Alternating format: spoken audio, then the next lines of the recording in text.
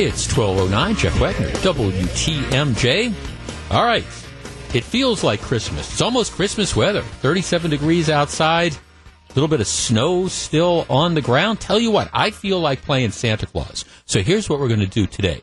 All week, we've been doing our promotion, Welcome Back Baseball. I have been giving out 4 packs of tickets to see the Brewers play the Marlins on Saturday evening, April 21st, together with a $50 gift card from our friends at melvinmulch.com. Well, we've been giving away 1 4-pack of tickets. Tell you what, I am feeling magnanimous today. So, during the course of the show, Santa Jeff is going to be giving away 2 4-packs of tickets. We're going to do 1 giveaway during the 1 o'clock hour of the show, and then a second giveaway during the 2 o'clock hour of the show. So, be listening. We play the theme song, you come see what's brewing, and you'll have a chance to win a 4-pack of tickets. It's part of our Welcome Back Baseball promotion. We'll be doing this for the next few weeks, but typically we only have 1 4-pack of tickets and 1 $50 gift card to give away. Today, I've got 2 4-packs of tickets and 2 $50 gift cards. We start today's program, and by the way, today's program is going to be really interesting. It's one of those eclectic shows that I like. We're going to be talking about national issues and some state issues and a local issue, but we're also going to be talking about some of these fun things that I like to discuss. Is it right or wrong? I've got a lawsuit involving a woman who was injured in an Italian restaurant because the lasagna was too hot. I've got the woman who was fired for flipping off the president. She's fighting back. Disney refuses to let a pregnant woman on a cruise ship. She's unhappy. All that good stuff. So stick around. But we start off like we always start off with 3 big things. Story number 1. President Trump has, perhaps more than any president in recent American history, made a point of bashing various companies. And he did it during the campaign trail, and he continued to do it, since he's taken office. He's ripped on, for example, Verizon. He said Verizon made a stupid deal when it bought AOL, which they probably did. He's ridiculed Coca-Cola as being garbage, but said he was going to keep drinking it. He's called H&R Block and Nordstrom terrible. He said Sony had really stupid leadership, and he described executives at S&P Global, a financial firm, as losers. Before and after he became president, Mr. Trump has attacked tech firms, military contractors, car makers, cell phone companies, financial firms, drug companies, air conditioner makers, sports leagues, Wall Street giants, many media companies. All have been called things like shameful, dishonest, garbage, really dumb, phony, failing, etc., etc., etc.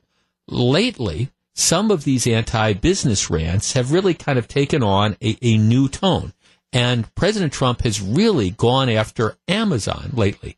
Amazon is owned by Jeff Bezos, who is the guy, he also owns the Washington Post. So, President Trump doesn't like the Washington Post, and I understand lots of presidents don't like the Washington Post, but but Amazon has gotten a lot of attacks. President Trump has gone after Amazon, saying, for example, the U.S. Post Office.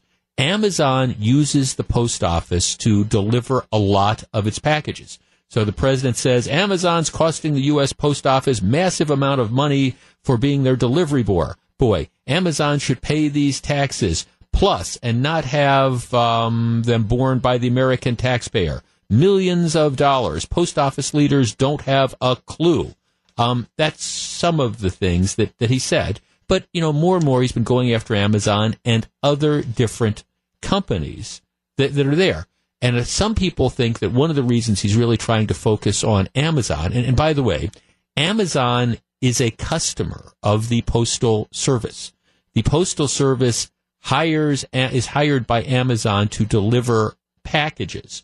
And candidly, if Amazon had its own delivery system, which it probably will in the next few years, that's business that the Postal Service would have lost. But regardless, it doesn't matter. You have the president attacking Amazon, in addition attacking all sorts of other American companies.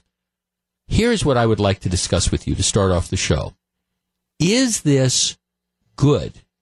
for the country to have the president routinely attacking various American companies. Now, I understand over the years that this has happened on various occasions. You've had, back in the 1910 and 1920s, you had presidents that were upset with some of the corporate giants that were out there and were trying to go after like railroad monopolies and things like that. But here you have the president who is regularly attacking American businesses. The U.S. Chamber of Commerce, which is a longtime Republican supporter, they're starting to fire back. And they're saying it's inappropriate for government officials to use their positions to attack American companies. 414-799-1620. That is the Acunet Mortgage talk and text line. Is it good for the president to be attacking American companies? My answer would be no. But what do you think? 414-799-1620. This is big story number one, the war between the president and Amazon, and who ultimately is going to win this. We discuss next. If you're on the line, please hold on. It's 12:15. Jeff Wagner, WTMJ. It's 12:17. Jeff Wagner, WTMJ. Look, it has happened in the past that presidents have singled out a private American business for criticism. It is rare because typically if the government of the United States thinks a business is doing something wrong, well, what happens is they end up getting investigated by the Federal Trade Commission or the Federal Communications Commission or whatever. There's procedures that you have. Again, occasionally there are policy disputes. President Kennedy got into a big brouhaha with the steel industry, for example, back in the 60s. That has all changed with President Trump taking over the White House. And President Trump routinely will use his Twitter account to call out a variety of American businesses for a variety of reasons. And many times, I think what strikes a lot of people is, again, it's this lack of impulse control. People end up scratching their head. But lately, the president has picked a fight, for whatever reason, with Amazon. A lot of us believe that it's because, again, he doesn't like the Washington Post. Guy that owns Amazon owns the Washington Post. So we're going after Amazon, which is an amazingly successful company. Candidly, I don't think it's good for presidents to be attacking American businesses because so much of the economy is depending on American businesses succeeding. Like I say, if you've got a bad business that's out there, well, fine. FCC, FTC, Justice Department, whatever. You can investigate and you can do that.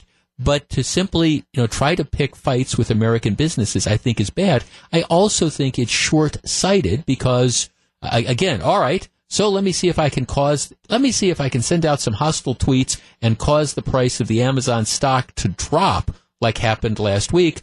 All right, this is great. So what does that mean? Well, everybody's 401k plans go down. 414-799-1620. Jeremy and Racine. Jeremy, you're on WTMJ. Good afternoon. Hi, thanks for taking my call. Hi, Jeremy.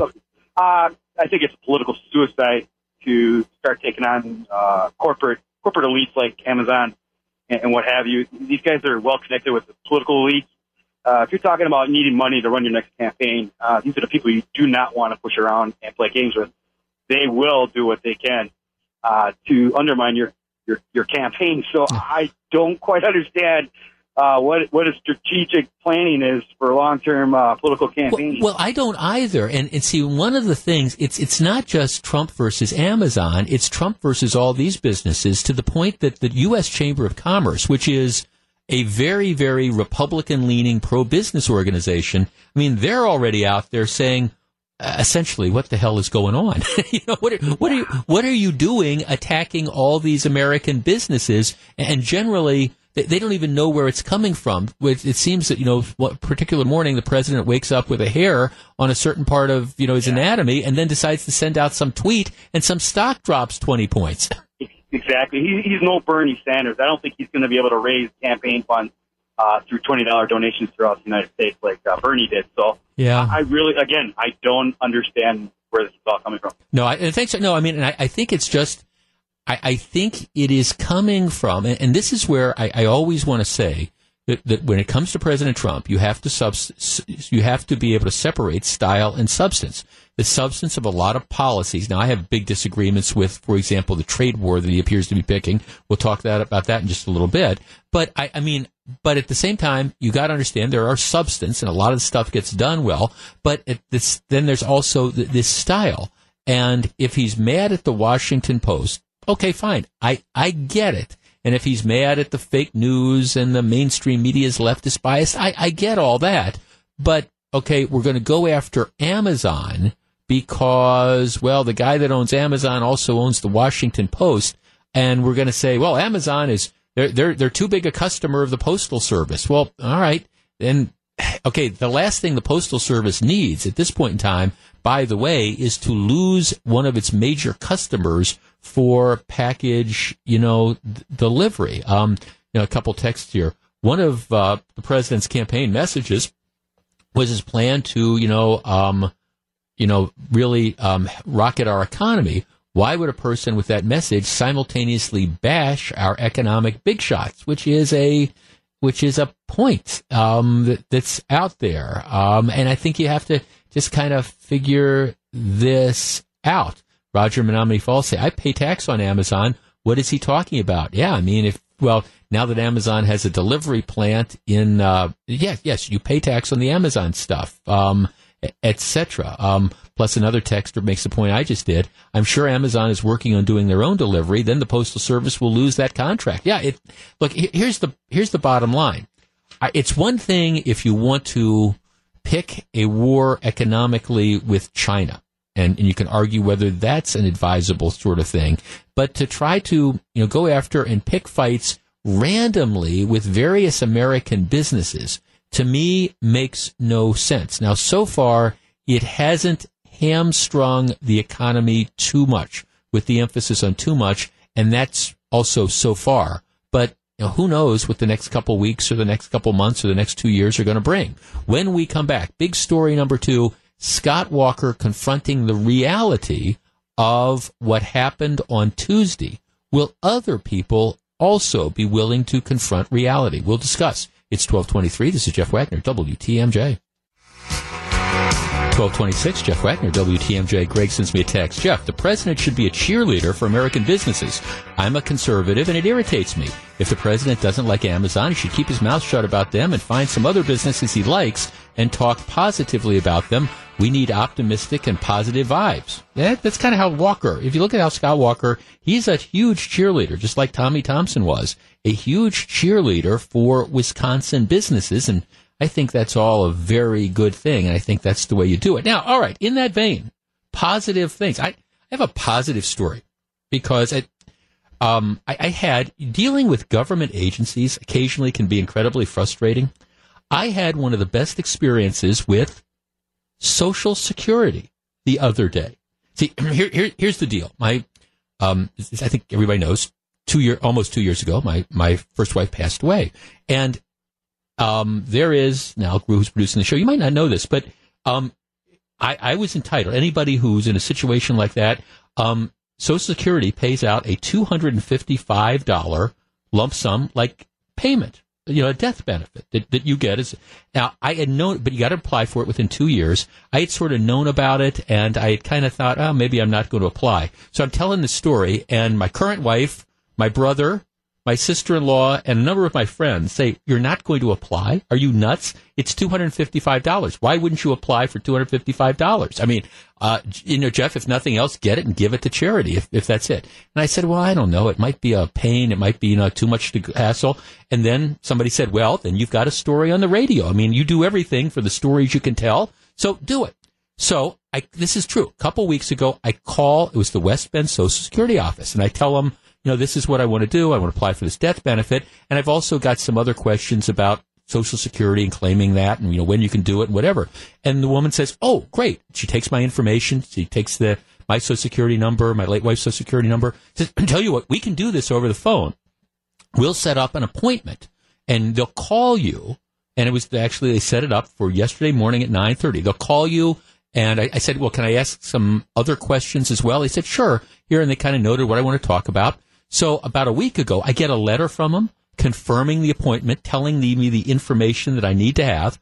9:05 yesterday, that was the time of the appointment, not 9:30. Phone rings, and it's this woman who's from Social Security, right on time. She said, I understand this is what you want to talk about. I understood you have some questions. Here, I have your late wife's Social Security records. I have yours. What would you like to know?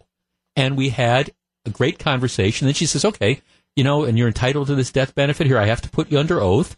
They asked me a bunch of questions. Said, okay, fine, all done, all processed. And I tell you what I'm also going to do. I'll send you these different breakdowns of the things that we were talking about, so you'll be able to see and you'll be able to make decisions. And she said, and then, depending on, she asked me, when are you going to stop working? And I said, well, it depends what day you ask me. Eric Bill said, you know that. It's kind of like, when are you going to stop working? Well, most days I think this is the greatest job in the world, but catch me on the wrong day, and it's kind of like, this is just soul crushing. I'm ready to, anything could happen. That's what I told her. I said, she said, well, when do you plan to stop working? I said, well, it just depends what day you ask me. And she said, you're funny. I said, yeah, I get that a lot. It's just that. But anyways, it was. And we complain about stuff, and we complain about government agencies, and we rip on stuff. It was as pleasant an experience as it could possibly be, given the nature of the thing that I was trying to do. They were incredibly helpful, and actually exceeded expectations. Like I said, she said, I've got this whole thing printed out. I thought, so I'll send it to you, and you'll be able to just look at it and figure this all out. And I said, this has been great. It's just been absolutely great. Again, a difficult thing to deal with, but they couldn't have made it any better. So I admit that a lot of times, sometimes you rag on the institutions and the bureaucracy. Social Security, just a pleasure to deal with. Give them credit. It's 12:35. Jeff Wagner, WTMJ. Baseball is back, and I want to send you to Miller Park. Be listening today. You are going to have two opportunities, one during the 1 o'clock hour, one during the 2 o'clock hour, to win a 4-pack of tickets to an upcoming game. Actually, it's the Saturday night game, April 21st. The Brewers play the Marlins, and a $50 gift card courtesy of our sponsor, MelvinMulch.com. So today we'll have 2 4-packs of tickets to give away, one during the 1 o'clock hour, one during the 2 o'clock hour. Brewers baseball. It's great. I'm going to the game tonight, Gru. It's looking for the Chicago Cubs. I will be curious to see the ratio of Brewers fans to Cubs fans. Always interesting, and we'll just kind of see how it goes. I suspect there may be a story or two on the radio tomorrow based upon my experience with Cubs fans tonight. But we will see. But again, we've got that giveaway that's coming up. All right. Elections on Tuesday, and let us put this in perspective. Rebecca Dallett, Milwaukee County Circuit Judge, she was the Democrat-backed liberal candidate for the state Supreme Court. She beats Sauk County Judge Michael Skrenick, who was the conservative Republican-backed candidate. She beats him handily by about 12 points. She is the first candidate backed by Democrats and liberals to win an open seat on the Supreme Court in 23 years. Normally, it is the conservatives that will win. In this particular case, it did not happen. Now, as I said yesterday, I like Michael Skrenick as a person. I think he would have been an outstanding Supreme Court justice. At the same time, I don't think that he was necessarily the best candidate to make this race. He was hadn't been out of law school really that long. He was from Sauk County, not to be offensive to anybody from Sauk County, but a small county, a guy with really no statewide presence. If you had a higher profile attorney or judge, whether circuit court judge or an appellate court judge who had run, it might have been a different dynamic. But again, I think the Skrenick campaign was... I had serious questions about how this was being run, including he's got an ad with him playing a tuba when there's all these different differences. But I don't know that would have made a difference, because what happened was, I think, just indicative of what has been going on since Donald Trump was elected. I understand people now are sticking their fingers in their ears and say, we don't want to hear about this. Don't say anything bad about it. But the truth is, there has been a pattern that has been nationwide involving special elections. It's not just Republicans losing a Senate seat in Alabama because they nominate a kook like Roy Moore. Even in congressional seats that the Republicans have won special elections. In many cases, they've been heavily Republican districts, and instead of winning 75-25, they win 53-47. So, I mean, I think something is going on, and you've seen this in Wisconsin. You saw it in the 10th Senate District, and you saw it, I believe, last Tuesday.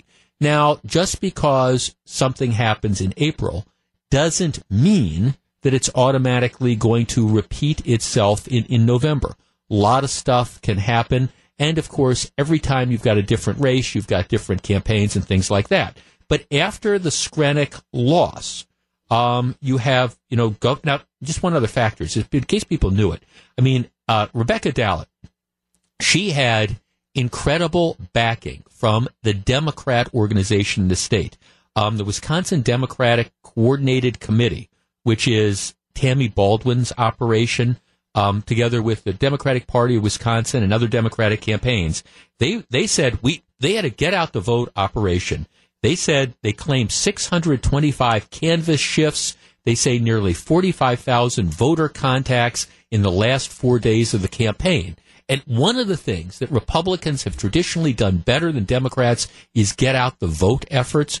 Well, this was perhaps a little bit of a different thing. You had Eric Holder's national group spending more than $500,000 on ads and turnout. You had Biden, you had Cory Booker, all these people, supporting the liberal candidate. And in this case, it worked. So after that, Scott Walker comes out and he sends out a tweet. He says, tonight, referring to the elections results, show we are at risk of a blue wave in Wisconsin. The far left is driven by anger and hatred. We must counter it with optimism and organization. Let's share our positive story with voters and win in November. And then those tweets were followed by a fundraising email sent out yesterday saying, look, the anger of the left could sweep everybody out of office in November and undo all of our reforms. Our number, 414-799-1620. That is the Accunet Mortgage talk and text line. Let us have an honest conversation. Should Republicans be worried in Wisconsin coming into November? There has been, in Wisconsin, the Republicans have, in general, I think with, a couple exceptions, maybe the re-election of Barack Obama in 2012. But in general, I think the Republican Party has been on a roll in Wisconsin, for the better part of the last decade or so. So is that coming to an end? Is the anger of the left, is the motivation a lot greater than the motivation of Republicans? And can it be turned around? Is Walker right? Is there the danger of a blue wave unless something happens? Or do you view this election as just, it's kind of an aberration, nothing to see here? 414-799-1620. That is the Accunet Mortgage talk and text line. I'll tell you this, while Gru is lining up the calls, I think the governor is absolutely right. And I think a lot of Republican strategists need to be rethinking what they're going to be doing over the course of the next 6 to 7 months. I'm not saying this isn't something that can't be turned around, but if you ignore it, I think it would be foolish. Are we on the verge of a blue wave? 414-799-1620. That's the Accunet Mortgage talk and text line. We discuss next. It's 1242. This is Jeff Wagner, WTMJ. 1245, Jeff Wagner, WTMJ. Wisconsin is America's dairyland. We're also a worldwide leader when it comes to producing ginseng. The root is just the latest target in the ongoing tariff war. Gene Miller takes a look at the possible impact. Tune in 7:51 tomorrow on Wisconsin's Morning News. Look, I understand a lot of people, when we talk politics on this show, and it's not always about politics, but you want reaffirmation. You don't want somebody on the radio like me saying, hey, there's things to be worried about. You want me to tell you that everything is okay. Well, if you are a Republican supporter, if you are a conservative, everything is not okay. There are all these warning signs on the horizon, and Governor Walker is ringing an alarm bell. I think he's absolutely right. Dan in Ottawa. Dan, you're on WTMJ. Hi there. I believe that Governor Walker is in trouble myself. He has angered the sportsman/outdoor community beyond repair. And I voted for Walker, but I will not be voting for him again. So. Okay, now I got to ask you, your big issue is like sportsmen and stuff, and you're not going to be voting for Walker? No, wow. Not vote for him again. Okay, well, I guess I do have to ask, do you think that the alternative, whoever that may be, is going to be better? I think Governor Walker has burned and angered way too many people.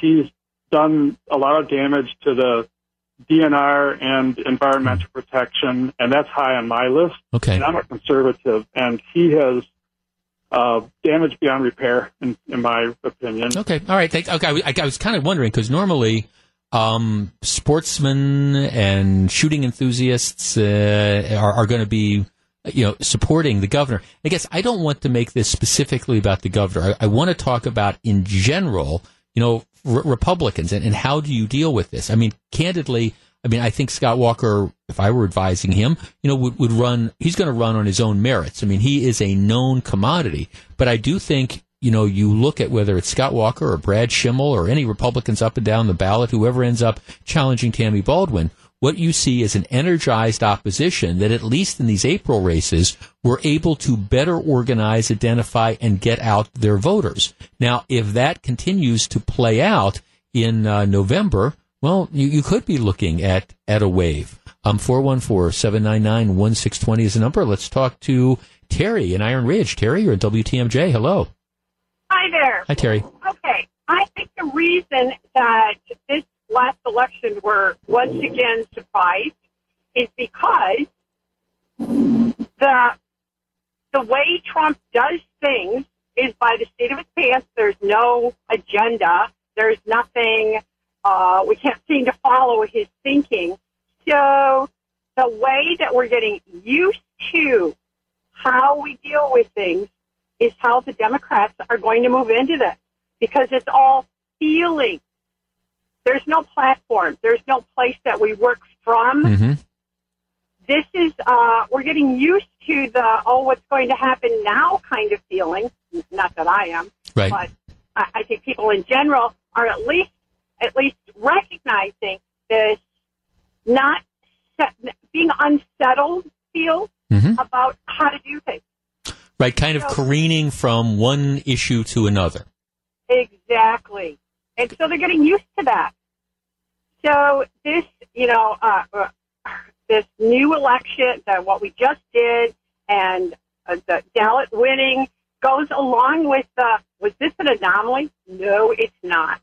This is how it's going to go, because it gets people excited about different ways of thinking. I'm not saying they're right, but it's a way of looking at things now because of our president and how he does things. Yeah, well, thanks for calling. I think, look, and I've said this before, I have seen several wave elections just in the last decade or so. 2008, that was the Obama year. People were tired of President Bush. Now, again, it's not, but collectively, America you had war fatigue. There were people that were just tired. And then along comes Barack Obama with the hope and change thing and the first, African-American president, all that.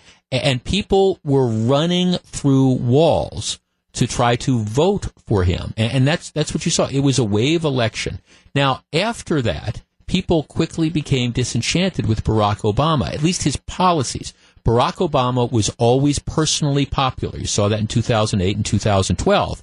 But his policies and the Democrats who supported them, well, they weren't able to translate Obama's personal popularity. And so that's why, you had wave elections in many respects. 2010, 2014 were Republican wave elections where it was the Republicans who were motivated to go out and vote, and they were voting against anybody that had a D after their name because they wanted to, quote unquote, send that message to Barack Obama that they didn't like the Obama policies. And Obama's personal popularity did not translate. That's why you had Democrats losing seats massively all across the country. What was it? Like between federal and state seats, there were like 900 or something like that. Well, now I think you have stuff starting to turn around. You have the left which is incredibly motivated. You saw that with the Dalit stuff, and I think you have Republicans who've kind of lost that motivation, lost that excitement,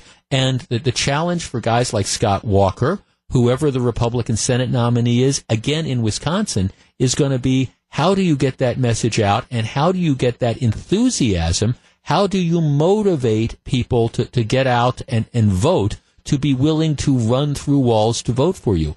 In the recall election in 2012, I mean, people were motivated. The people that voted for Scott Walker, they were motivated. They were, you could have had a massive blizzard and people would have crawled through that snowstorm to vote because they were so upset about, the efforts to hijack government by that recall. Well, all right, I wonder if the left now has that sort of motivation. And that's the challenge that's going to be out there. And you fight it, yes, with TV ads and things like that, but you also fight it, on the ground. And this race, that is that Supreme Court race on Tuesday, I think was an example, and it doesn't happen very often, where the Democrats were able to out-organize and had a much better get-out-the-vote effort than the Republicans did. And again, I understand it's a nonpartisan Supreme Court race, but it really wasn't. 414-799-1620. Let's talk to Keith in Germantown. Keith, you're on WTMJ.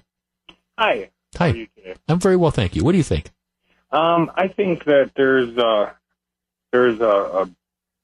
something to the pendulum that swings right and then swings left. Mm-hmm. And I agree with, the fatigue that we felt with Bush and right. why, there was a Democratic wave and then some of the policies died. I personally am Republican. I've interned for a Republican congressman here in the state, and I think the only Democrat I voted for was Sheriff Clark when I lived in Milwaukee going to school.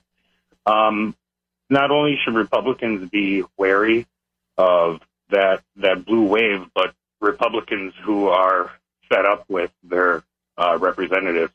I personally have voted for Walker 3 times.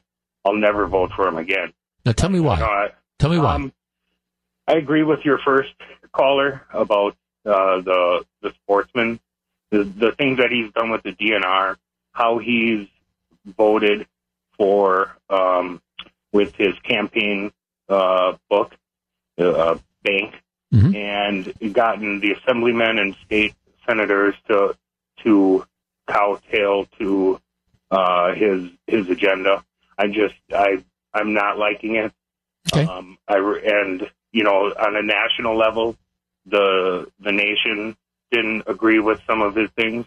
He was really riding on that recall vote, getting his name nationally known, and they just weren't buying into him. And I honestly don't think that there's anybody on the Republican ticket this time around that I'm really willing to vote for. But of course, you don't know who's going to be running as the Democrat. No, I don't, but I do know that there are a few individuals that are already come out on the governor ticket. But I know Glenn Grothman, somebody from my hometown, he's worried about his reelectability. And well, I mean, candidly, Keith, thanks. I think the message for any Republican office holder who is up for re-election this year, and any Republican supporter, and anybody who thinks that, what's going on in the state of Wisconsin over the last 6, 7, 8 years has been a positive, I think they need to be wary. I think that's a good word for it, because you look at what has happened over the last couple months. And what's frustrating to me is I get some of these memos from people saying, well, you shouldn't talk about this. You shouldn't, this is nothing. And what happens in an April, nonpartisan thing doesn't necessarily play out, doesn't play out in November. And yeah, I get that. But at the same time, if you don't understand something that's going on, then you just completely miss the boat. And I think the governor's right when he talks about a wave. And I think, for example, the governor has an incredible story to tell.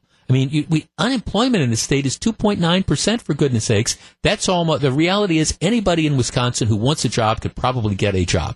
Maybe it's not the ultimate job they want, but you can probably get a job. You look at the money that's being put back into education, you look at all these things, and Wisconsin is doing really, really, really well, but that at the same time, doesn't necessarily overcome people who are just sort of blinded by the, we don't like Trump or we don't like this, so we're going to vote no. That's the challenge, and that's something that's going to be interesting that we will talk about over the course of the next several months. A trade war with China, good idea, and now she's fighting back after she got fired for flipping off the president. Is that the right thing to do? Stick around. It's 12:57. It's 109, Jeff Wagner, WTMJ, sometime this hour and sometime next hour. We're welcoming back baseball. I will be giving away a 4-pack of tickets to go see the Brewers play the Florida Marlins on Saturday night, April 21st, and a $50 gift card, courtesy of our friends and sponsors at melvinmulch.com. All right. Well, you knew this was going to perhaps happen. You may remember the story of Julie Brixman, 50-year-old woman who lives in Northern Virginia, and worked for a business that deals with government contractors. Actually, the business is called Acoma LLC. It oversees government contractors. She'd been employed as a marketing analyst there. So last October, she's riding her bicycle in the area of the Trump National Golf Course in Sterling, Virginia, which again, it's Northern Virginia. As a fleet, this is the way it's described, as a fleet of about a half a dozen vehicles, a motorcade, started to roll slowly past her. She thought briefly of cutting between the cars and riding away. Instead, she made a spontaneous gesture. She figures this is the Trump motorcade. And what she does is she raises her hand and waves her fingers, except she's only waving one finger. All right? She flips the bird to the presidential motorcade. She says, honestly, my blood started boiling at that point when I saw the motorcade. I saw somebody holding a newspaper. I assumed the president was in there. She said, I was angry. I was angry about steps taken by the Trump administration, including health insurance and deportations. Earlier, she had learned through news reports that Trump was playing golf in the area. I just got angry. I lifted my arm and started flipping him off. I started thinking, you're golfing again when there is so much going on right now. She kept her arm up. So this wasn't just a quick bird. This was a lengthy bird. She kept her arm up until the rest of the fleet passed. And then she repeated the gesture a second time when the cars came to a stop and she caught up. So not simply satisfied with making the one obscene gesture, she had to catch up to the motorcade and do it again. She said she locked eyes with a man inside who she thought was a Secret Service agent and then held the gaze of another man, but then the cars moved past her and drove away. She says, I didn't see him, that would be the president, but he was the target. All right. Well, what happened is somebody riding along the motorcade caught this image and took a picture of her making the obscene gesture. And then they posted it online. It then, I hate the phrase went viral because that's such a cliche, but it went viral. And this lady, the flipper, as it were, said she became aware of the photograph the next day when an anti-Trump Facebook group posted the picture and said, who is this? And then she said, hey, I realized this was me. Then it started the ball rolling. She said that she then started tracking how many times the photograph was shared, and she realized, this is me kind of translating, that this was kind of her 15 minutes of fame. She was watching, oh, that's a picture of me all over. By the following Monday, she then took this picture and she posted it on her Facebook and her Twitter accounts. This is me. I'm the one making the obscene gesture at the president's motorcade. Neither of her, either her Twitter or Facebook accounts identified her as the employee of this company.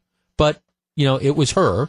And she says, okay, so then I decide maybe I should go into human resources and tell them that, hey, this is me. She said, I went in and I said, have you heard about this bike woman? And the human resources person said no. And she said, you're going to have to look it up. And then she said, hey, it's me. She says 2 days later, she gets called into a meeting with human resources and company executives, and they say, we have chosen to fire you. They said, we've got this social media policy ban on obscene conduct. She said that she was told that the company's code of conduct she wasn't meeting, and officials feared that what she did could hurt business because their work was related to government contracts. Okay, so, they fired her for doing this. She has now sued, got lawyers. She's saying that company was not within its rights to fire her. This is a violation of her free speech right, and she should be entitled to her job back. All right, let's tee this up. 414-799, or money damages, or lots of money for being wrongfully terminated. Let's tee this up. 414-799-1620. That is the Accident Mortgage talk and text line. The woman makes an obscene gesture at the presidential motorcade. The story goes viral. The picture is all over. She embraces this. She is proud of it. She decides that she is going to own this and then outs herself. I am this lady. Her employer finds out about it, and her employer fires her. Should the employer have the right? And that's what the question is. Should the employer have the right to fire her, or, is she being wrongfully terminated for exercising her free speech rights? I will tell you where I come down on this, and we will discuss in just a minute. But what do you think? She was on her own time. She used her own Twitter and Facebook accounts to own this, so it's not like she posted it on the company website. Was the employer within its rights in letting her go? 414-799-1620. We discuss next. It's 1:15. This is Jeff Wagner, WTMJ. It's 1:18. Jeff Wagner, WTMJ. Okay, the woman who was fired last October for making an obscene gesture at the president's motorcade and then owning it. And then reveling in it. This was her 15 minutes of fame. She's now filing a lawsuit saying, hey, they violated my First Amendment freedom of speech rights. 414-799-1620. Let's start with Sandy in Oshkosh. Sandy, good afternoon. Good afternoon, Jeff. How are you today? I am well, thank you. What do you think about this? Well, I think that when you work for a company, you represent that company, and you have to abide by the company's policies. And if their policy is that there are certain restrictions on what you post on social media, then she should have to follow them. Mm-hmm. And if she did not comply with it, she should be fired. I work here for Aurora Healthcare in Oshkosh, and I've been told that whenever I put something on social media, it should be in accordance with company's policies, what company represents. Right. I understand I'm a doctor, I have a bigger job, and I do represent Aurora, but still, even if she has a smaller job, she still represents the company, though, and you cannot go against company's policy. Right, so your policy, in your social media policy at Aurora, it applies even if you're using your own Facebook page or your own Twitter account, even if it has nothing to do with, you're not on company time, but if you decide to post something that's incredibly controversial or maybe obscene or whatever, you could be disciplined for that. I could be, because I will give you an example. I originally come from India, and cricket is a big game over there. Right. A few years ago, we had this cricket match between India and Pakistan. And whenever that match is there, it's like a game between Packers and Bears, even like 100 times more emotions in that than between Packers and Bears. Huh. So anyway... really? Cricket I got to stop you there. Cricket generates that kind of emotion, huh? Oh, yes. I'm telling you, it's like Third World War when India and Pakistan play each other. Huh. So anyway, I posted something against Pakistan, and luckily the president of the hospital is my friend, and he saw it. He's my Facebook friend too. And he immediately messaged me, Sandy, you should take it off. This is not right. And this is against Aurora's policies, which I took down right away. Huh.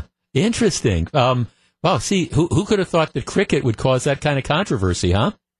Oh, yeah. It's a very big game. Oh, no. Number one game in India, yeah. Got it. Okay, well, No, thanks for the call, Doctor, and I appreciate the perspective. But yeah, to me, the fact that you are on your own time doesn't matter to the extent that, you are a representative of your company. Now, she doesn't perhaps have the same profile that a doctor at Aurora does, or that, say, I do. But let us say, for the sake of argument, that I decide to lose my mind one day and send off a series on my personal Twitter account or my personal email or whatever. I decide, and I don't have a personal Twitter account but let us assume for the sake of argument that I had a personal Twitter account. Or alternatively, I decide to start posting things on somebody else's Facebook page on my own time, using my personal email account, not my station email account. And those things are, I don't know, offensive or embarrassing or whatever. Do I think that there could be disciplinary action taken? Absolutely, because you are, in many respects, a representative of the company. This woman had a right to do what she did, okay? But then she decided to embrace it. She wanted to enjoy her 15 minutes of fame. And I guess, in my opinion, that's just the consequences for your action. Elaine in Brookfield. Elaine, you're on WTMJ. Hello. Hi, Jeff. Thanks for taking the call. Sure. I agree. I think the company has every right to fire her. She, in essence, not only flipped off the presidential motorcade, or what she thought was the presidential motorcade, but she went to her HR person and essentially flipped off the company by telling them, "This is me. Right. I did it." I mean, right. Well, right. Because she embraced it. See, it's not that's the thing. She clearly got a thrill out of this. Once she saw that this story was, again, going viral, she could have just been quiet about it. Nobody would have known it was her. But she decided, all right, I'm going to publicize this. I'm going to post this picture on all my social media stuff, and I'm going to say, world, this is who I am. Look at it. I'm proud of what I did. I got no sympathy for her. I really don't. No, then she should be proud of what she did and own the consequences. Right, exactly. No, thanks. And I guess that's where I come down on this. It is, and these are some of the dangers of social media. Did she have a right to do it? Yes, she had a right to do it. But I think at the same time, you need to realize that there are going to be consequences for your various actions, and you take that risk when you do it. Let's talk to Gussie in Milwaukee. You're on WTMJ. Good afternoon. Hi. Hi. This is Gussie. Yes, ma'am. Yes. I disagree. I disagree with everything. She embraced it. She publicized it, and she needs to suffer the consequences from her job, from her employer. But as far as the motorcade thing, as my mom used to tell me, don't drag it on or don't elevate it, and that's exactly what she did. Yeah, right. That's the thing. I mean, I get it. She has a right to do it, and we can argue about whether or not it was rude or crude or whatever. But yeah, you got, like you said, you got to own it. Once you do it, you own it.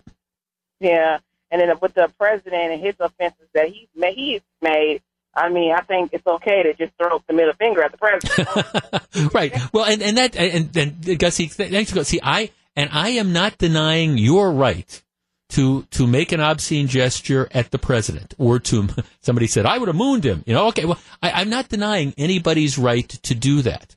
But if you make that decision to do it, then what you have to do is you have to own the consequences of doing it. And in this case, she embraced the attention. She clearly loved the fact that, Stephen Colbert was talking about her. Hey, this is me. She embraced all that. Go with God. That's great. You got that. But don't be surprised then when, on the other side, you've got this company that works with government contracts and supervises, government contractors, and now they are identified with one of their employees being this person who's making obscene gestures at the president's motorcade.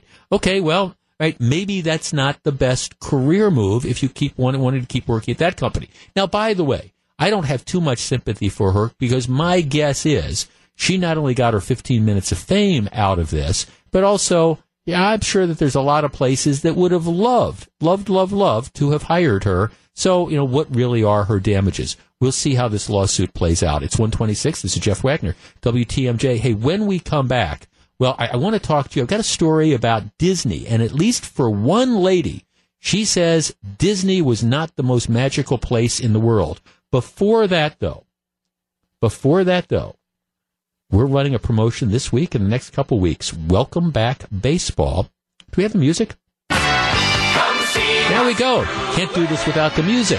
I've got a 4-pack of tickets to see the Brewers and the Florida Marlins play April 21st, plus a $50 gift card courtesy of MelvinMulch.com. Caller number 12 to 414-799-1620. Caller number 12 is my guest to the Brewers and the Florida Marlins on April 21st. It's 1:26.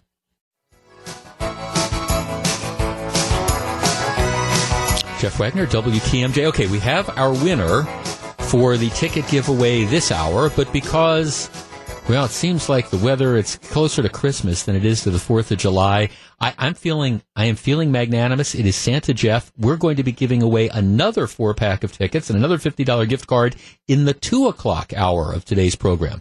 Normally I only have one giveaway, but today I've got 2, and so we'll be doing that, so you have another chance to win those tickets. With the defending champion, Central Division champion Cubs in town for 4-game set, Greg Matzik wants to know what the overall advantage the Brewers hold over the North Siders. He gives his take, and here's yours tonight on Sports Central at 6:07. Belinda Babinick, do you know what a vlog is? You know what vloggers are? No, I don't, actually. Okay, all right, good. Gru, give me the millennial. Do you know what vloggers are? Vlogger. Oh, yeah. vloggers. Vlogger, yeah. Yes. Video blogger. Right. Vloggers. Okay, got it. All right. Well, we were talking about this woman in Northern Virginia who got her 15 minutes of fame by making the obscene gesture at the president's motorcade. I've got a story about vloggers, video bloggers, whatever. They're seeking their 15 minutes of fame involving something that happened between them and the Disney Cruise Line.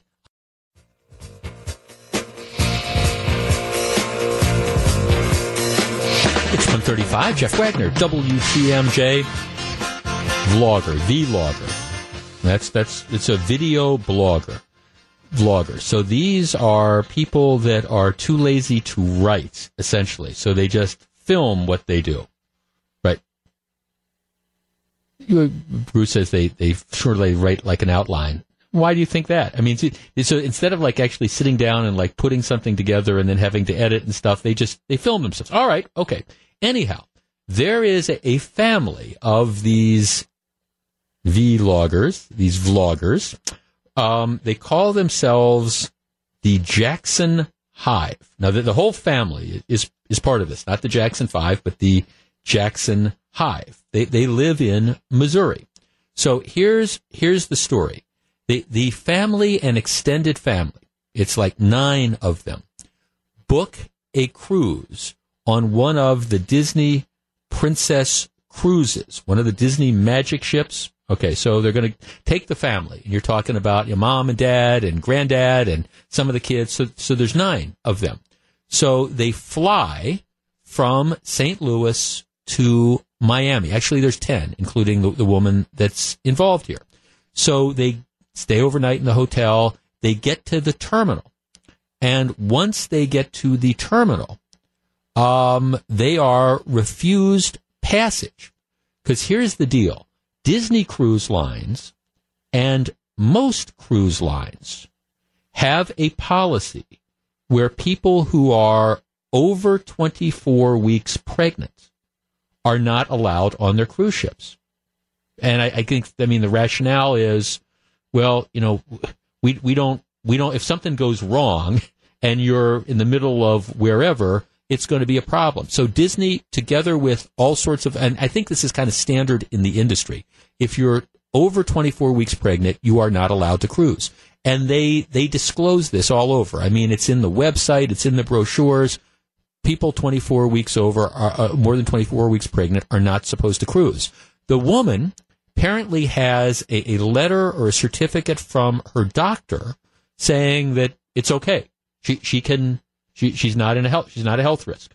Okay, but the policy is the policy. So she's got that. So she shows up. They notice that she is pregnant. They ask her about this, and she tells them, I'm in my 25th week. I'm 25 weeks pregnant.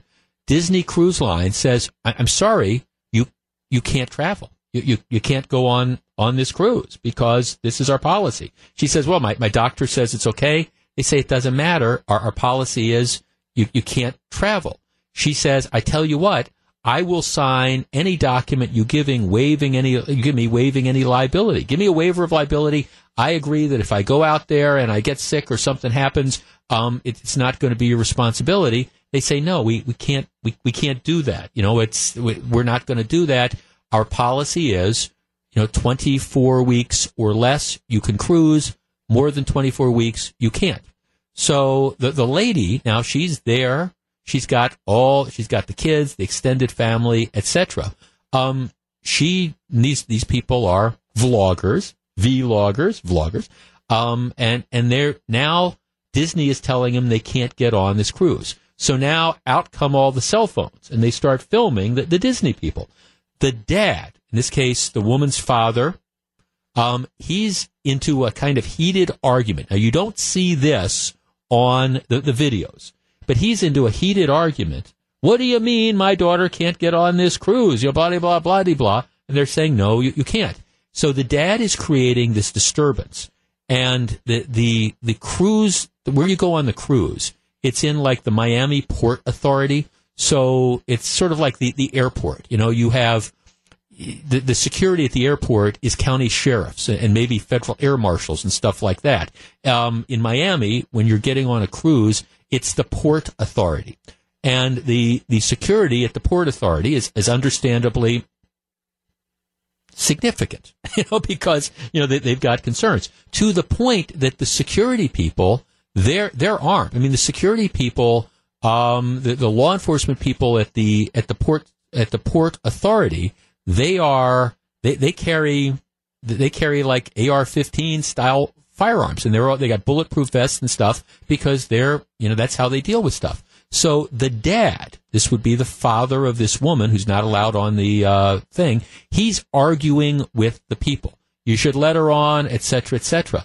And finally they say, look, enough is enough. You can't get on this. We're sorry, but she doesn't qualify. You're going to have to go back to the hotel. And he says, well, we already put our luggage in. Well, we'll get your luggage back to you, but you got to knock this off. The dad decides he's not going to knock this off. They call the security, the Port Authority. So now all these cell phones come out, and these guys that are armed to the teeth, with the bulletproof vests and all that, they come out and they say, hey, you're going to have to leave the building. We'll make arrangements to get your luggage back, but you're going to have to, leave.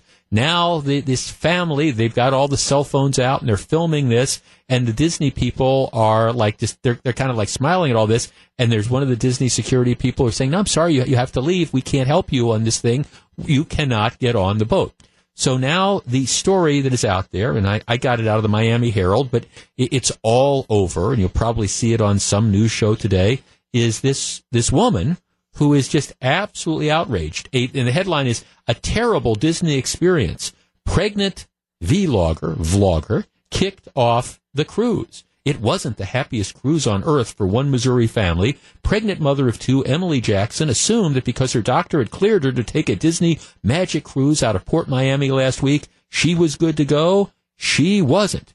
And she's Jackson, who is 25 weeks along, tweeted about her traumatizing travel experience. She says, look, I'm waiving liability. I've got the doctor's excuse. She said, this is just terrible. They wouldn't let me on the boat. And on top of that, when we got thrown out of the port by guys that were carrying machine guns or, assault type of weapons. All right, let's tee this up. 414-799-1620. That is the Accurate Mortgage talk and text line. Now, while Gru is lining up the calls, I will give you my perspective. Feel free to agree or disagree. I got no sympathy for this lady. I mean, to me, this is one of these stunts. I have no love lost for Disney one way or the other, and I've never been on a Disney cruise. But their rules are really clear. If you're more than 24 weeks pregnant, you can't go on the cruise. She didn't say she didn't know about that. She's got a doctor's certificate. The doctor says, in his opinion, it's okay. The cruise line doesn't give a rat's rump about that. The cruise line is concerned about liability. They're worried about if something happens to her when they're in the middle of wherever they are. That is their rule. All right? I don't think it's an unreasonable rule, and they're clear about it. She gets down there. She's more than 24 weeks pregnant. They say you can't get on. Her father throws a hissy fit to the point that they've got to call security. The security at the Port Authority are people that are armed in this fashion. I'm not sympathetic to this woman. 414-799-1620, and I think Disney is getting a bad rap. What do you think? We discuss next. It's 1:43. This is Jeff Wagner, WTMJ. 1:47, Jeff Wagner, WTMJ. Let's start with Mike on the South Side. Mike, good afternoon. Good afternoon, Jeff. I've been on 5 cruises myself, and I'm just so sick and tired of people causing a stink after they know the policy and get there and something goes amiss like this. The company doesn't want to take the liability of a pregnant woman having them on their ship. You know, the problem is twofold.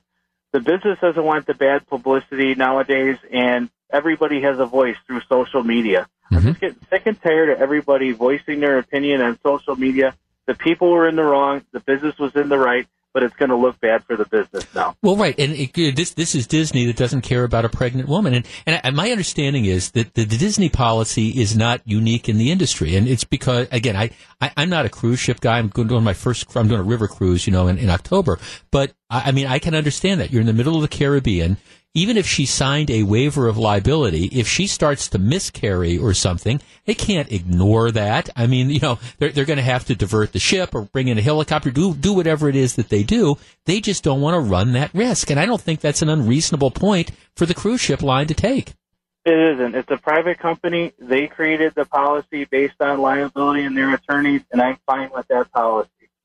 Right. And then, of course, when they show up, and, they're told you can't get on, you're in violation of the policy, then you create the stink, all right, to the point that security has to get involved, and then it's like, Disney had armed security people. Well, it's the Port Authority people that come out, and yes, they happen to walk around, and they have nasty-looking guns, but, that's just what they're equipped with, when you're providing security at, in this case, the Port of Miami. Absolutely, and when you go on your cruise, before you get on, there's hundreds of people waiting in an area. It's not that pleasant. You got to put up with it, check in, you're moving your luggage around. That's not a time to create a stink and become disorderly with all those people around. Right. No, thanks for calling. And I think I get kind of the sense, like I say, I've watched the video or some of the videos of this, and it starts to come in after the fact a little bit. But I do get the sense that this had been going on for a while, and it's exactly the point that you were talking about, where I think that there's all these other people that kind of want to get on the cruise, and the line is stopped because there's at least one agent, now one supervisor, who's explaining, we don't care if you've got a note from your doctor. We don't care if, you're willing to sign a waiver of liability. You're more than 24 weeks pregnant, and we just don't let people who are more than 24 weeks pregnant on the cruise. Sorry, we'll refund your money. Let's talk to Jeff in Waukesha. Jeff, you're on WTMJ. Hey, Hi. She knew on the front side what she was getting into. I mean, it was foolish for her to come in there. And where do you draw the line? Well, she's only a week over. We'll let her on. The next time somebody's 26 weeks, she's only 2 weeks. Why even have the rule then? And if she knew this going in, frankly, why didn't she just tell them she was 23 weeks pregnant? How would they have known? Right. Yeah. Right. I wonder if this is all part of this let's try to get attention stuff, because you manufacture this issue, and then now we're all going to be around, we're all going to be filming this, and now we're going to have all these views on our different thing because we're going to get all this attention. I mean, I really do wonder if sometimes people do this stuff because they want their 15 minutes of fame. Good point. Yeah, thanks. I mean, I mean, because immediately, as soon as this happens, all the cell phones come out, and now we're videoing. Oh, look, we've got people, with military-style weapons who are throwing my poor family out. Well, all right, here's what Disney says about it. Disney says, we understand our guests' disappointment with not being able to board the ship. For health and safety reasons, our policy does not allow women who have reached the 24th week of pregnancy to travel. This policy is consistent with other cruise lines, and it is noted on our website and in our travel documents our guests receive before sailing.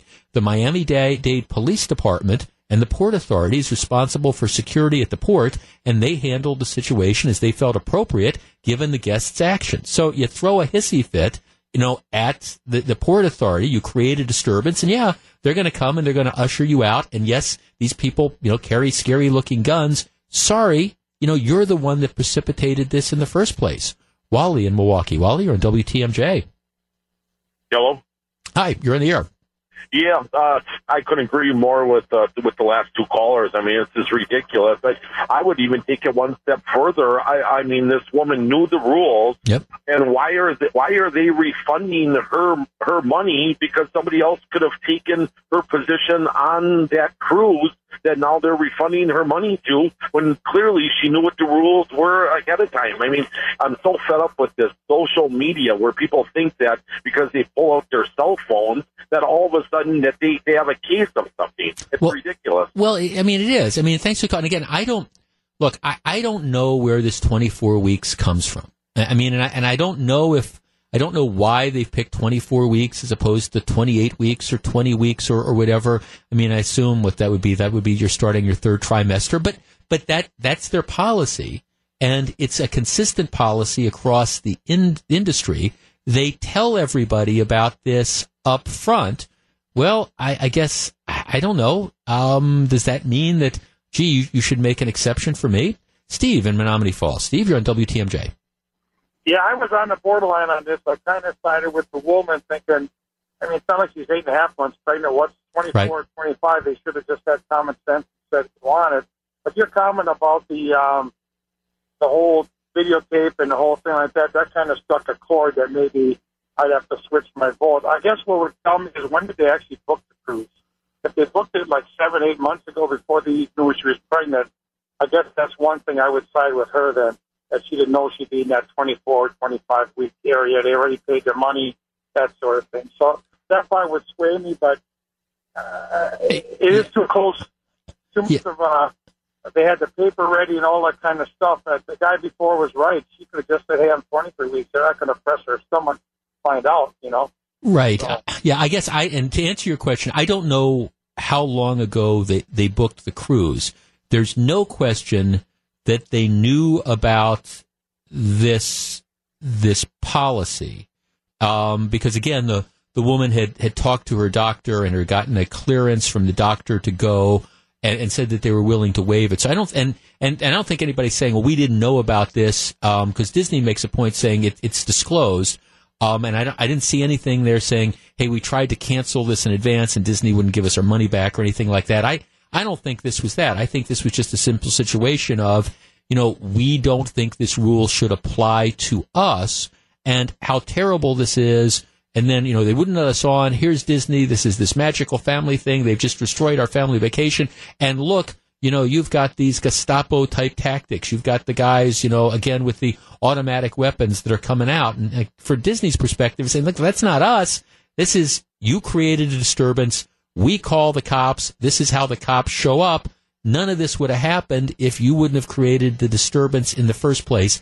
Everybody's looking for their 15 minutes. And I seriously, maybe I'm the complete contrarian on this, but I looked at this story and I'm thinking, I almost wonder if this family decided to try to manipulate this situation to try to get as much attention as they possibly could. And I wouldn't be surprised at that. 155, Jeff Wagner, WTMJ. Hey, coming up in the next hour of the program, a number of things. A local area hospital decides to cut back. John Kasich is in New Hampshire. And be careful when you cut into that lasagna. It's a great story. 155, Jeff Wagner, WTMJ.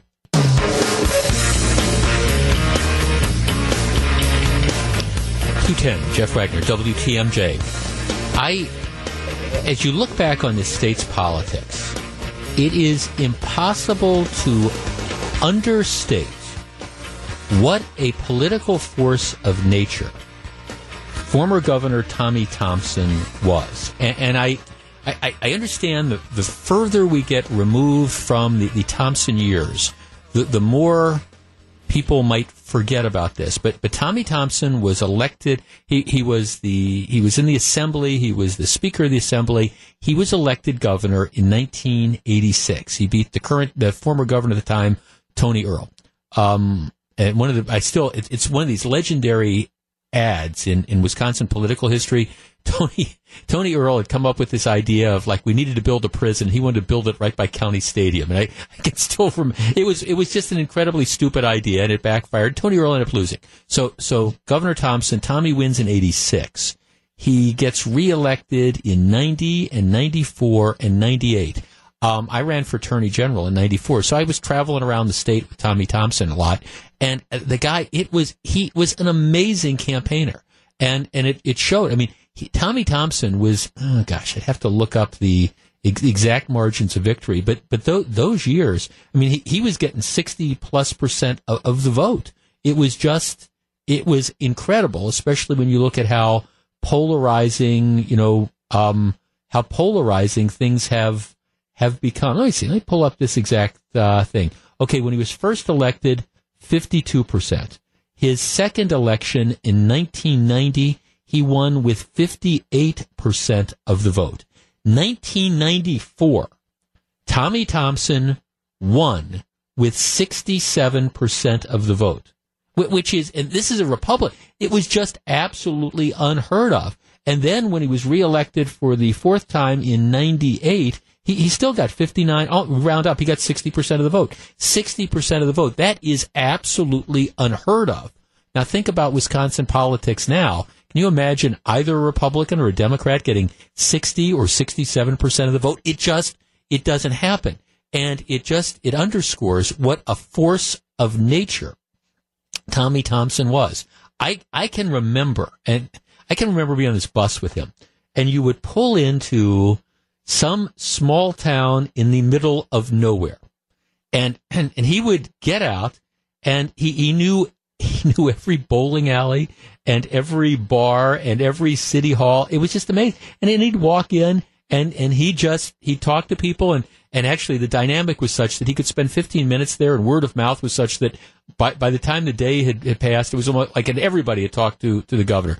And it was just an incredible force of nature.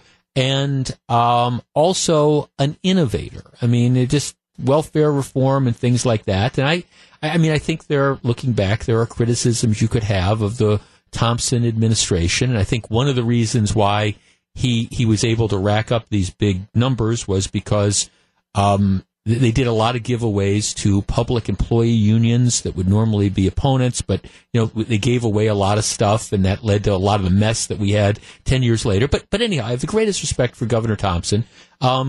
He went on. He was the Secretary of Health and Human Services during the first Bush term, and came back and ran for Senate when Tammy Baldwin was running, and 6 years ago, and lost that. But now he's on corporate boards and things like that. But, I have the greatest respect for him. And I think you always have to, when Thompson talks, you have to listen because, again, he was a political dynamo like I don't know if we'd ever seen before in Wisconsin, and I don't know that we're ever going to see again. I cannot imagine, certainly in my lifetime, I can't imagine another candidate racking up 67% of the vote in a statewide race for governor. I bring this up because the story, it's just breaking now. He's participating in this kind of think tank conversation up in Rib Mountain. It's the celebration of the 10th anniversary of the Wisconsin Institute of Public Policy and Service. So he's on this panel with Donna Shalala, who used to be the head of UW-Madison, former chancellor. So he's and Tommy, he does have, he's never been shy about saying what he thinks. Sometimes it gets him in trouble. This was the most notable thing is during the Miller Park debate, he's on some Harley ride up north, and the Miller Park was going to be paid for by the 5-county sales tax, and yet state legislators had to vote for it. And his big point was, hey, what do you care? This isn't going to affect you. Stick it to Milwaukee, which is like okay, maybe that wouldn't have been the best thing to say, but it was Tommy at his finest. So anyhow, he's at this discussion, this panel discussion with Donna Shalala, and he gets to talking about President Trump. I think this was this morning. All right, so here's what he says. He says he supports Trump's ideas. However, the president hurts himself with the way he communicates. The governor says Trump should throw the tweet out the window and take a Dale Carnegie course on public diplomacy. All right? This is the money quote right here. This is Governor Thompson, former Governor Thompson. He's a bully, and the president should not be a bully. Actually, this was a panel discussion yesterday. The story's just breaking. He's a bully, and the president should not be a bully. All right. One segment, 414-799-1620. That is the Accunet Mortgage talk and text line. All right. Is Tommy Thompson on to something? Or was this comment sort of like, stick it to Milwaukee? You guys aren't going to have to pay for it. Was this another one of those moments? Or is this the former governor who's reached a point in his life where, maybe he just gets to call him like he sees him? He says that he supports Trump's ideas. President hurts himself with the way he communicates. He should throw the tweet out the window, take a Dale Carnegie course on public diplomacy. He's a bully, and the president should not be a bully. 414-799-1620. What do you think about what the former governor just said? It's 2:17. This is Jeff Wagner, WTMJ. We discuss next. 2:19, Jeff Wagner, WTMJ. Okay, former Governor Tommy Thompson. I just know Tommy for so long, I call him Governor. He always says, God, call me Tommy. I can't. I call him Governor. But he's up in Rib Mountain by Wausau. Yesterday, he's part of this panel discussion, and he starts talking about President Trump. And he says, look, I appreciate the policies, but he needs to lose the tweets, needs to take a Dale Carnegie course. He's a bully, and the president shouldn't be a bully. That line is now starting to get national attention. Did former Governor Thompson go too far? Let's start with Malcolm in Racine. Malcolm, you're on WTMJ. Yeah, hi. Hi. My thought is that Tommy Thompson lost to Tammy Baldwin. Yep. McCain and Romney lost to Obama. Those guys should keep their mouths shut. At least Trump was a winner. He won the election, so he's obviously doing something better than those guys all did. And you don't see W opening his mouth. Well, no, that's true. No, I mean, thanks to, okay, so that's true. The former presidents have not spoken out. I think, candidly, I think, President Bush, even during the Obama years, he recognized that, okay, my time is run. I'm sure there's a lot of stuff that he didn't like that Obama did. All right, 414-799-1620. That is the Accunet Mortgage talk and text line. Is Tommy Thompson saying what he's saying? Is this just sort of the rattlings of a, formerly incredibly successful politician who's just, maybe should just stay out of this? Or is he trying to, impart wisdom, as he looks back based on what he went through? And again, it's tough to refer, yes, Malcolm is right. Tommy Thompson lost to Tammy Baldwin. And you can make a strong argument that maybe Tommy should not have made that particular run.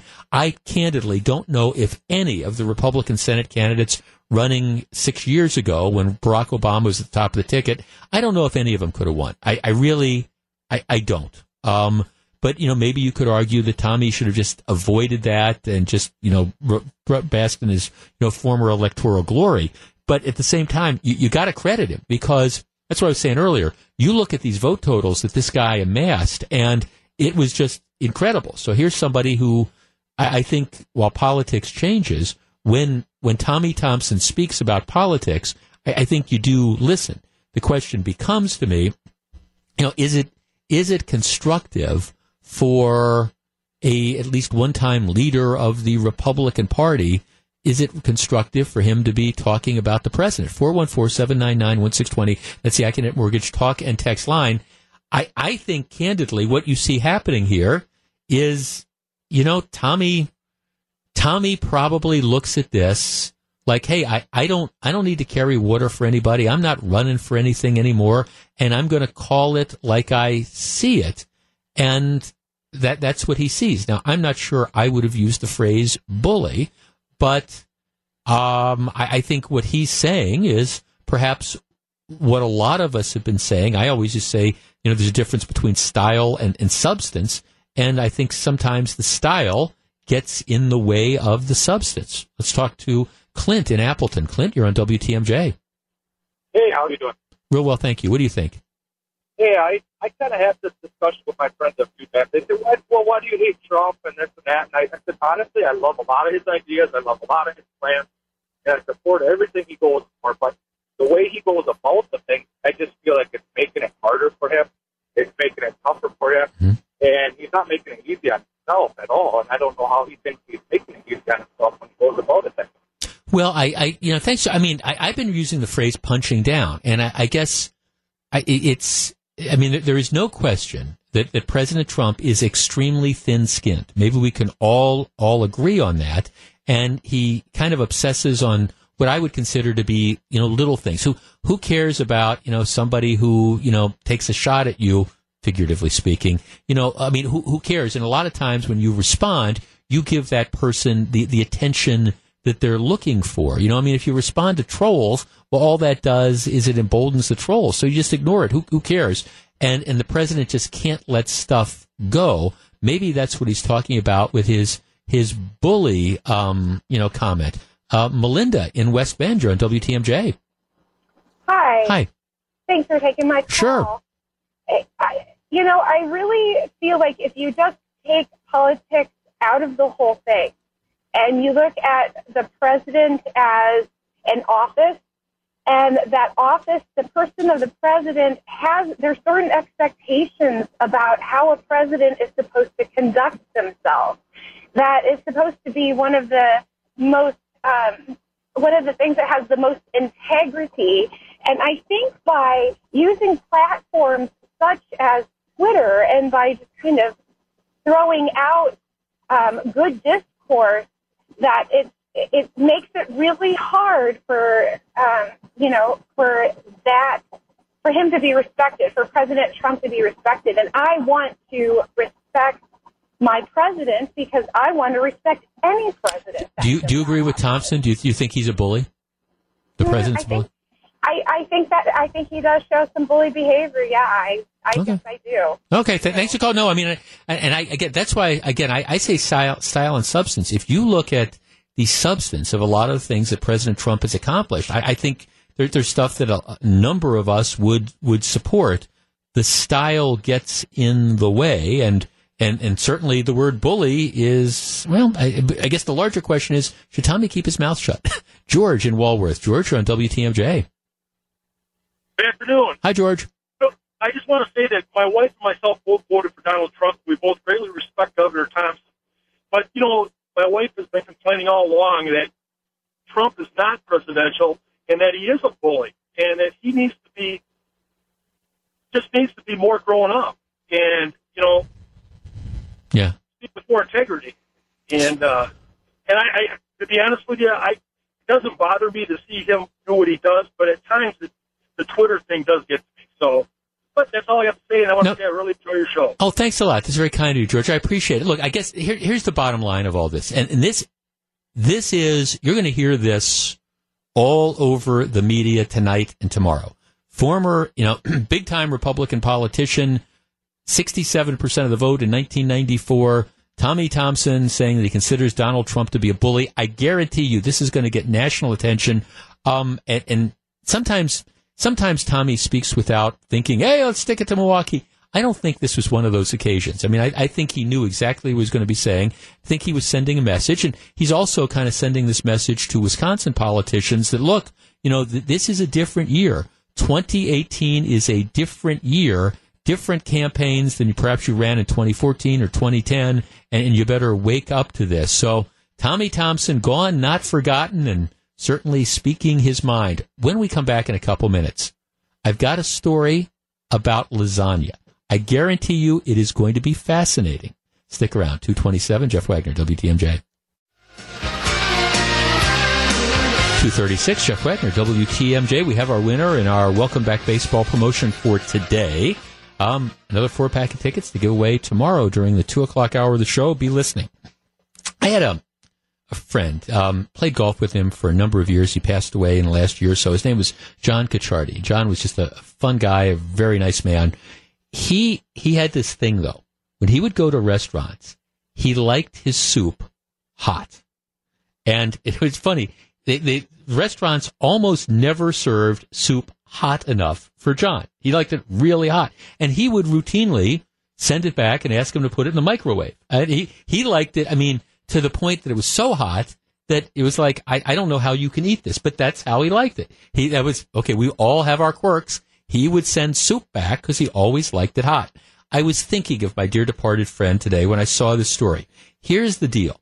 Suburban Chicago woman. She's a couple months ago, she's in one of these kind of fancy high-end Italian restaurants in Chicago.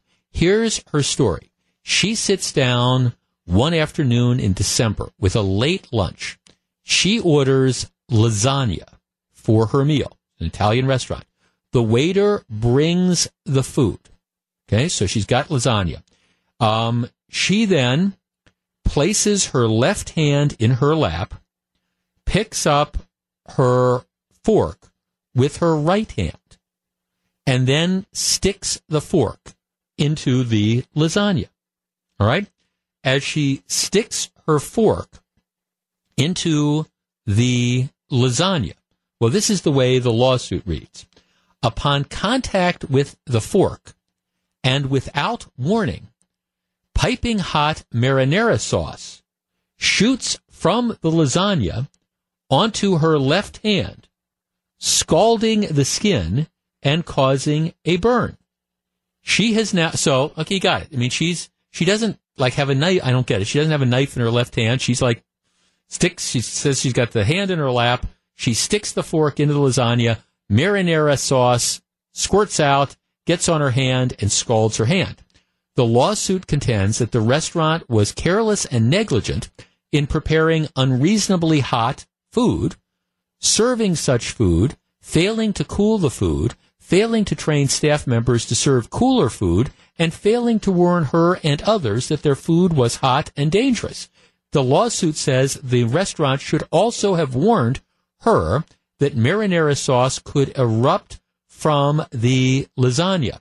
She says that she suffered great physical pain and mental anguish, which has rendered her unable to work because she's so traumatized that the marinara sauce squirted out when she stuck her fork into it. She wants more than $50,000 for this from the restaurant. All right. 414-799-1620.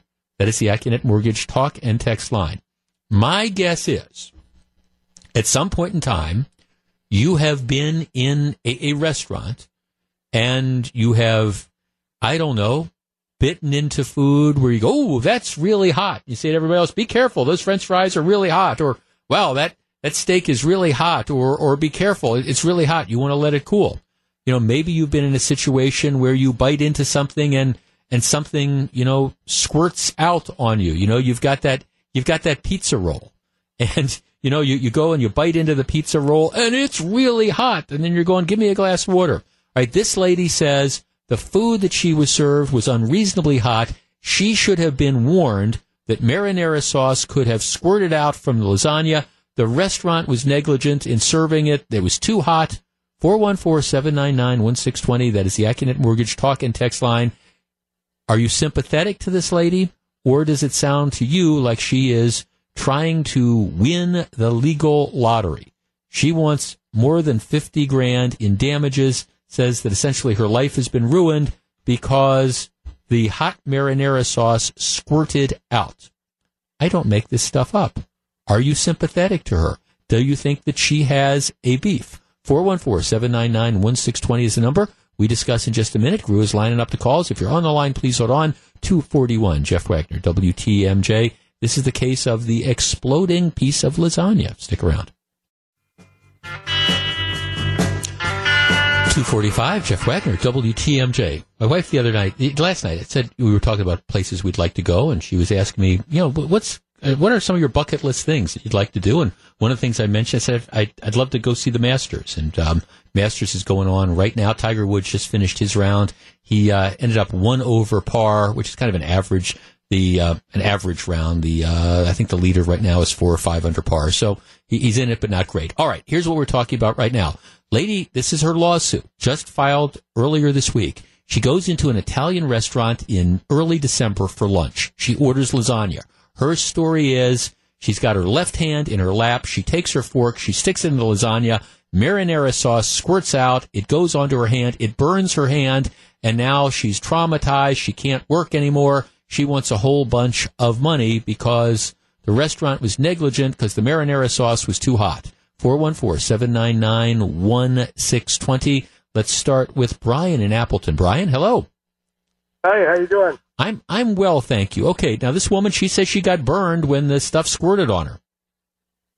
Yeah, I think she's out of line, totally. It's lasagna. It's not, I don't know. We used to live in Tulsa, Oklahoma, and there was a restaurant there where they made the Juicy Lucy. Right. That's like loose meat and stuff, right? Well, yeah, it's 2 patties, and then they put butter and cheese on the inside and seal it. Right. And when you bite into it, yeah, it squirts all over, but they tell you that that's going to be extremely hot. We're talking about lasagna. I mean, I don't know. I just think she's trying to look for money, really.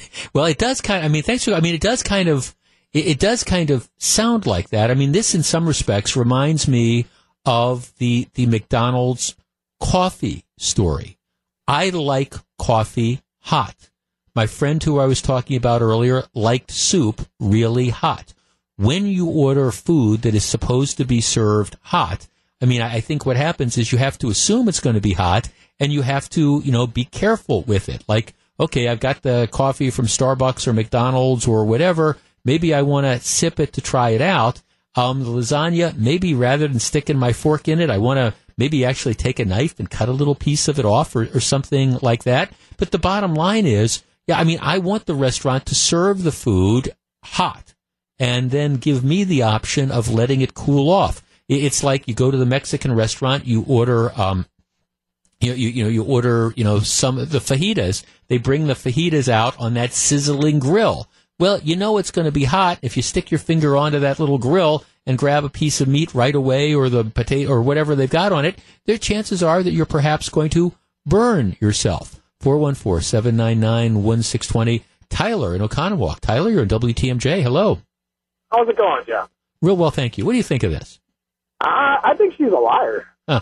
I mean, if she's just saying that she gently placed the fork into the piece of lasagna, that fork would have to be so cold, and that lasagna would be so hot that it would be bubbling, almost bouncing off the plate to cause an explosion for it to shoot out the lasagna onto her hand. Right.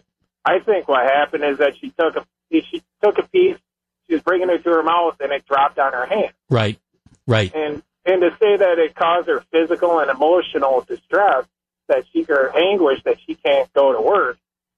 I mean, people like her and the lawyer that actually took up the case that thought that she could actually win caused me mental anguish of what's going on with the world. Right. So, I mean, your general sense, you think what really happened is she hacks off a piece of the thing and then it drops or spills onto her. And in that particular case, I mean, if you drop food onto your lap, well, I expect when they bring me a plate of food that it's going to be hot. That's why you're always kind of careful with that first bite or so to make sure it's not too hot that it's going to burn your tongue or something. Well, exactly. And if you're going to order lasagna, they have to cook it to a certain degree to kill all the bacteria and germs that are naturally in the food. Right. Well, or also to make it warm throughout. I want it. No, thanks. Well, I mean, last thing I want is a big chunk of lasagna that's like cold in the middle. You expect that this type of thing is going to be hot, just like you would expect soup is going to be hot, or you'd expect coffee is going to be hot. Let's talk to Pete in Appleton. Pete, you're on WTMJ. Good afternoon. Hey, Jeff. How you doing today? I'm well, thank you. Good. Well, if this was the case, I would be able to sue every frozen pizza maker ever made because I burn myself every single time, and I cook in to their specifications. So, to me, this is nuts. I've eaten lots of lasagna in my life, and I've never had a piece explode on me.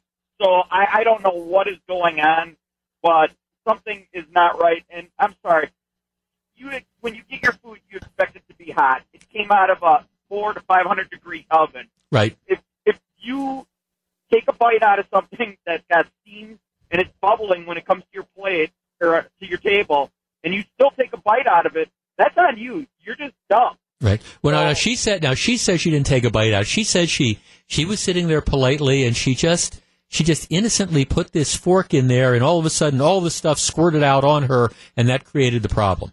Yeah, like I said, I've had a lot of lasagna in my life. I've never had any explode on me where the sauce came flying out. Yeah, I have, right. Thanks, Joe. I haven't either. It's interesting. You made the point about the frozen pizza. I literally have 1, 2, 3, 4 different texts, people saying, what's next? Frozen pizza burn the roof of your mouth? Yeah, that happens all the time as well. Let's talk to Dave in Waukesha. Dave, you're on WTMJ. Hello. Hey, Jeff, how you doing? Real well, thank you.